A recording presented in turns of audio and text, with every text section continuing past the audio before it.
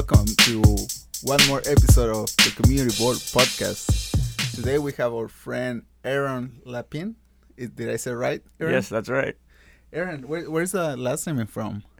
It is derived of French origin, Okay. but I think they changed the spelling when we moved to America. My ancestors to make it look more English, I guess. Are you originally from Minnesota?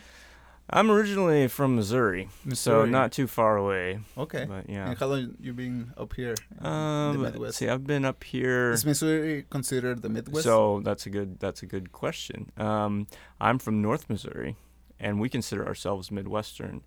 But my wife is from South Missouri, and if you go down there, it seems more Southern. So okay. it's kind of it's a border state, a typical border state. Okay. And how long you say you've been up here? Been here approaching 5 years. Yep. All right. So are you already adapt to the weather? Yeah, I think I must have, because when I go down what I'm now calling south, the summers are unbearably hot, and so I guess I have adapted to the weather because I can no longer tolerate the Missouri. Missouri's weather. Missouri summers, yeah. Yeah. So, Aaron, for friends that are listening, we're gonna be talking about this project that you're working on, the Well Connect Southeast Minnesota. Is that right? That's the name? Yeah. Well, that's the name that has arisen. It didn't start out like that. It started out as so we were funded through the CHAMP mechanism at CCATS to do. Can you share for our friends in the community what is this, so they kind of have an idea? Yeah. So CHAMP is it's Community Health Assessment. I don't know what the acronym exactly stands for, but it's a research proposal where the goal is to really work with the community to address needs that are identified by community health needs assessments. Okay. So these are the sorts of assessments that hospitals like Mayo and community stakeholders like public health, etc. Yep. Okay. Are doing anyway, and so we partnered with them to. So you align with those findings. Yeah. Okay. And so one day you just wake up and you say, I wanna. Wait, what is your background? How have you been working on this? Right. So I'm a research associate in the Knowledge and Evaluation Research Unit here at Mayo, and I'm an assistant professor in the Division of Healthcare and Policy Research. My research focuses broadly on chronic disease and very patient-centered models and mechanisms of improving chronic disease care delivery and the experience of chronic disease. And so you guys try to make the life easy for family members and individuals with chronic disease? Absolutely. Yep. Well, I mean, it's never an easy life, but try to support their efforts to manage those conditions and then also to prevent them from getting worse. Okay. And so with the Wellness Connect, what would you guys like to Yeah, so this is an interesting concept. So what we started out with is we were working with the Southeast Minnesota Area Agency on Aging, and we were working, there's a self-management program that's been tested and researched, and it can be offered in community settings, and then individuals with chronic health conditions. When you say community settings, this is like home assistant livings or how? It could be the way that we're imagining and what we're hoping for. It can really be almost anywhere. You can imagine a workplace. Oh. You can imagine a church. You can imagine a community center.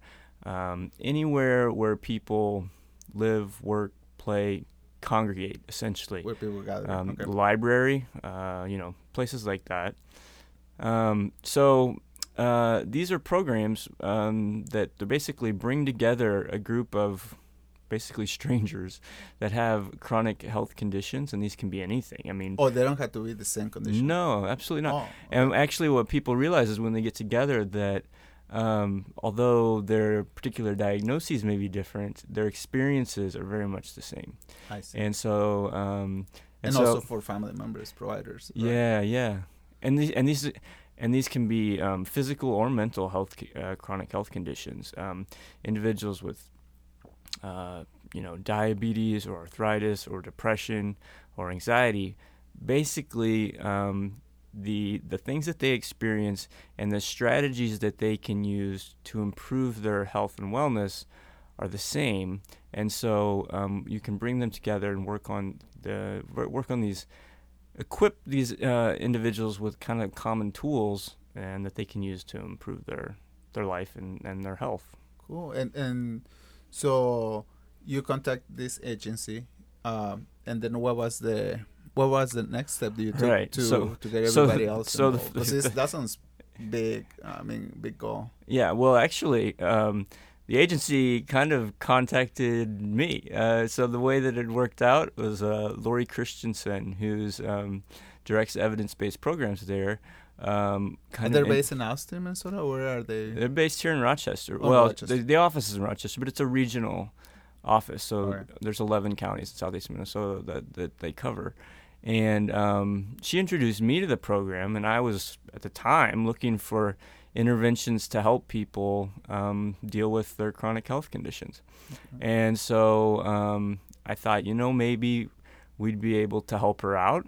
And so we started this partnership with the goal of working to scale up this program. And then it kind of took off from there, and we ended up engaging all sorts of stakeholders across the region, from public health and from the community and patients. And it's just Groups that were already existing. Yeah, the groups that already existed, and that's really key, that all of these individuals and stakeholders are there, and they have such potential and ability and resources and passion to help. And it's been fun for me and very energizing to work with them. Things are really taking off. So if, let's say, somebody is listening and they know of a support group, let's say here in Rochester or anywhere around the southeast, where you guys cover, they're listening and they would like to be part of this.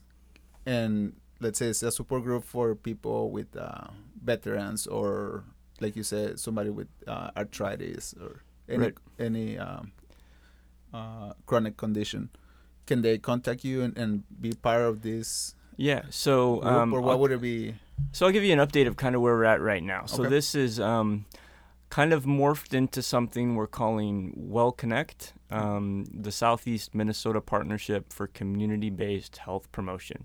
And so this involves individuals and groups from different healthcare providers and systems, public health, the state and community organizations and agencies. And what we're doing is we're trying to develop a system of linking clinical care to the community. So in medicine, we're very good at diagnosing and treating, and that's what we're trained to do. And that's what we can do inside our clinics and our hospitals. Within those 20 minutes. Basically. Yeah, exactly. And although we have we know things that that can be done to prevent chronic health conditions and to manage them better, there's very little that we can actually do about that, especially in the time that we see patients. That's really the activity. The activities of managing and preventing chronic health conditions are things that patients and families have to take on and work into their lives themselves. So wouldn't it make sense to develop a system that supports that activity? And so that's what we're really focusing on. And wouldn't it make sense for that system to work intimately? So you're telling me there is no one app for that? There are these programs that have been tested and been researched, and we know work, and they improve outcomes, and they help people. but there's not, the system never was, it couldn't have imagined that these things would exist, and so it was never really designed to have a place for them to fit. And so what we're doing is kind of rethinking the healthcare delivery system and think about how can we integrate this really critical and essential activity so that it synergizes with what we're already doing well in Southeast Minnesota in our healthcare provider systems. So that's what Well Connect is about, and what we are imagining is that these effective programs will be offered in the community settings that we mentioned. That people could sign up to these. So we're going to develop a website, and that's going to go live relatively soon. Okay, we'll plug it in here with the podcast once we had that up, and along with the. Well, I can tell you what the URL will be. Please. It's www.wellconnectsemn.org. That's wellconnectsoutheastminnesota.org. And so what that will be when we get it going is it'll actually be a place where clinicians can go and refer patients to workshops. So there'll be registries of where these are happening around the region, and then community members can actually be trained to lead these things, and then host them at their various places throughout the region. With their own networks. Yeah. Yeah. A church, so if they're church, or if they have a nonprofit organization that's really interested and wants to do this, and so then you really actually partner the community with the clinic in a way that actually we have evidence will improve the health of the population here. And so we're excited about that, and we couldn't do it without the community. Okay. That's the key. So one question, something that if you can share with us for other individuals, other persons who wants to do kind of this work called community engagement. What has been your experience, working, I would say, I don't know, outside of your element now, trying to engage with other, what would you share? And also for community members who they've been approached for, in this case, like you, like researcher. Right. What are your experience been? So for me, it's a lot of fun. I don't know if everyone enjoys it as much as I do, but it's time consuming. There are a lot. It's very relational, and that's how this kind of research is done: is building relationships with the stakeholders that you're working with in the community. But it's also very rewarding. And the other thing that you find is our community stakeholders, they're used to doing so much with so little, and given some tools though. Yeah, and so they're so willing and so receptive and so excited to have someone, especially maybe a physician, that can dedicate time to go out into the community and to partner with them and just enhance the work that they're already doing. I'm not brilliant. I didn't come up with these ideas. I just, worked with them to kind of make them better and use kind of the skills and perspectives that I had so that we could work together to do something that I think is special. All right. Well, thank you, Aaron, for coming up today to the podcast, and I hope you come back later on and give us another update where you guys are at. Yeah, I'd love to. Or if you guys do an event, please use. I should mention. I don't know when this is gonna air or whatever. Pretty soon. Okay, so we are having a regional stakeholder meeting. Okay. And we would invite anyone in the community who's interested. Well, I don't know how many people listen to this, but millions. Yeah, okay. So, but we need them to RSVP. So this is going to be March 11th. Okay. And maybe we can put information up. So this is going to be March 11th at the Kaler Apache in Rochester. Okay. And so we definitely welcome patients or community support groups, stakeholder groups, et cetera.